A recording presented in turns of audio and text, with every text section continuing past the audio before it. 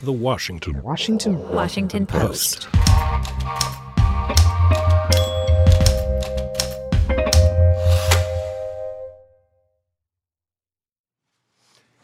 When I came into office, I promised to look at the world's challenges with open eyes and very fresh thinking.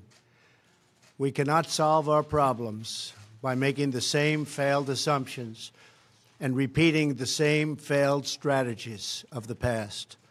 Old challenges demand new approaches.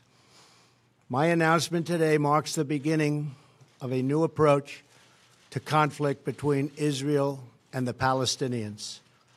In 1995, Congress adopted the Jerusalem Embassy Act, urging the federal government to relocate the American embassy to Jerusalem and to recognize that that city, and so importantly, is Israel's capital. This act passed Congress by an overwhelming bipartisan majority and was reaffirmed by a unanimous vote of the Senate only 6 months ago.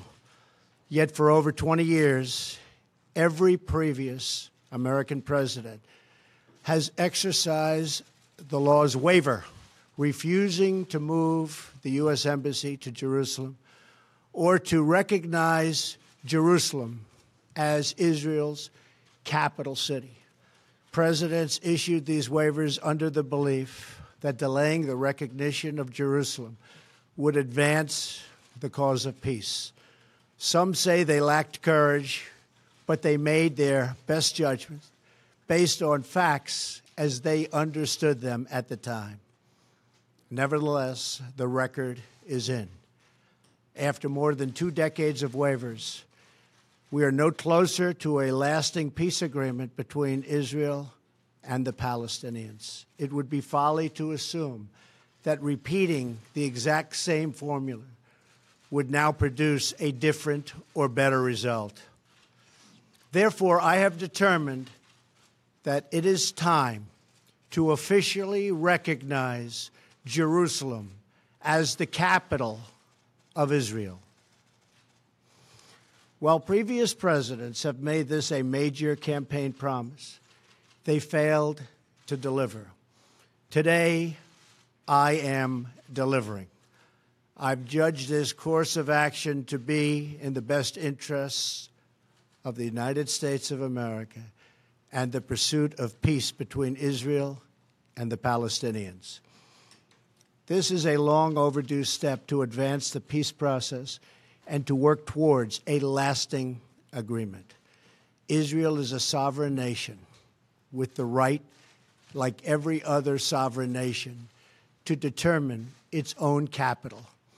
Acknowledging this is a fact is a necessary condition for achieving peace. It was 70 years ago that the United States, under President Truman, recognized the State of Israel. Ever since then, Israel has made its capital in the city of Jerusalem, the capital the Jewish people established in ancient times. Today, Jerusalem is the seat of the modern Israeli government. It is the home of the Israeli parliament, the Knesset, as well as the Israeli Supreme Court. It is the location of the official residence of the Prime Minister and the President. It is the headquarters of many government ministries. For decades, visiting American presidents, secretaries of state, and military leaders have met their Israeli counterparts in Jerusalem, as I did on my trip to Israel earlier this year. Jerusalem is not just the heart of 3 great religions, but it is now also the heart of one of the most successful democracies in the world. Over the past 7 decades, the Israeli people have built a country where Jews, Muslims, and Christians, and people of all faiths are free to live and worship according to their conscience and according to their beliefs. Jerusalem is today and must remain a place where Jews pray at the Western Wall, where Christians walk the stations of the cross, and where Muslims worship at Al-Aqsa Mosque. However, through all of these years, presidents representing the United States have declined to officially recognize Jerusalem as Israel's capital. In fact, we have declined to acknowledge any Israeli capital at all. But today we finally acknowledge the obvious, that Jerusalem is Israel's capital. This is nothing more or less than a recognition of reality. It is also the right thing to do. It's something that has to be done.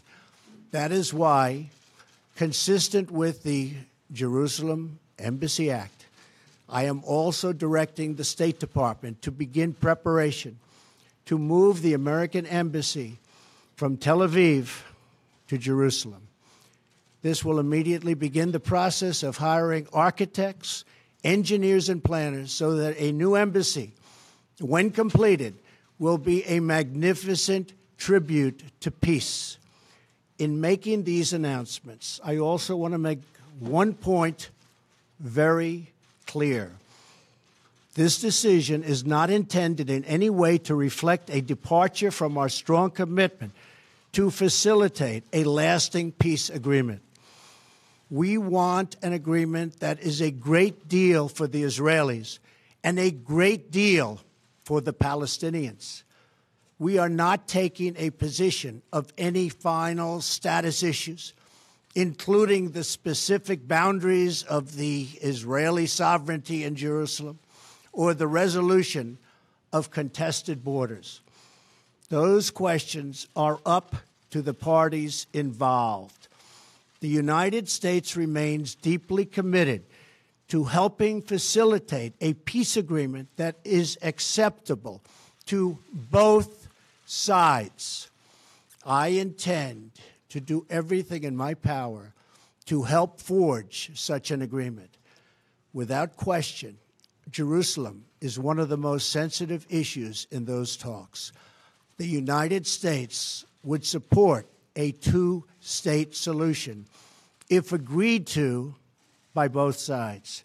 In the meantime, I call on all parties to maintain the status quo at Jerusalem's holy sites, including the Temple Mount, also known as Haram al-Sharif. Above all, our greatest hope is for peace, the universal yearning in every human soul. With today's action, I reaffirm my administration's longstanding commitment to a future of peace and security for the region. There will, of course, be disagreement and dissent regarding this announcement. But we are confident that ultimately, as we work through these disagreements, we will arrive at a peace and a place far greater in understanding and cooperation.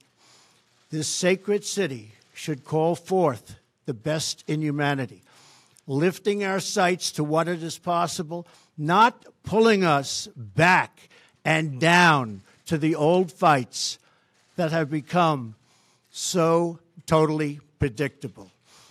Peace is never beyond the grasp of those willing to reach it. So today we call for calm, for moderation, and for the voices of tolerance to prevail over the purveyors of hate. Our children should inherit our love, not our conflicts. I repeat the message I delivered at the historic and extraordinary summit in Saudi Arabia earlier this year. The Middle East is a region rich with culture, spirit, and history. Its people are brilliant, proud, and diverse, vibrant, and strong. But the incredible future awaiting this region is held at bay by bloodshed, ignorance, and terror. Vice President Pence will travel to the region in the coming days to reaffirm our commitment to work with partners throughout the Middle East to defeat radicalism that threatens the hopes and dreams of future generations. It is time for the many who desire peace to expel the extremists from their midst. It is time for all civilized nations and people to respond to disagreement with reasoned debate, not violence. And it is time for young and moderate voices all across the Middle East to claim for themselves a bright and beautiful future. So today, let us rededicate ourselves to a path of mutual understanding and respect.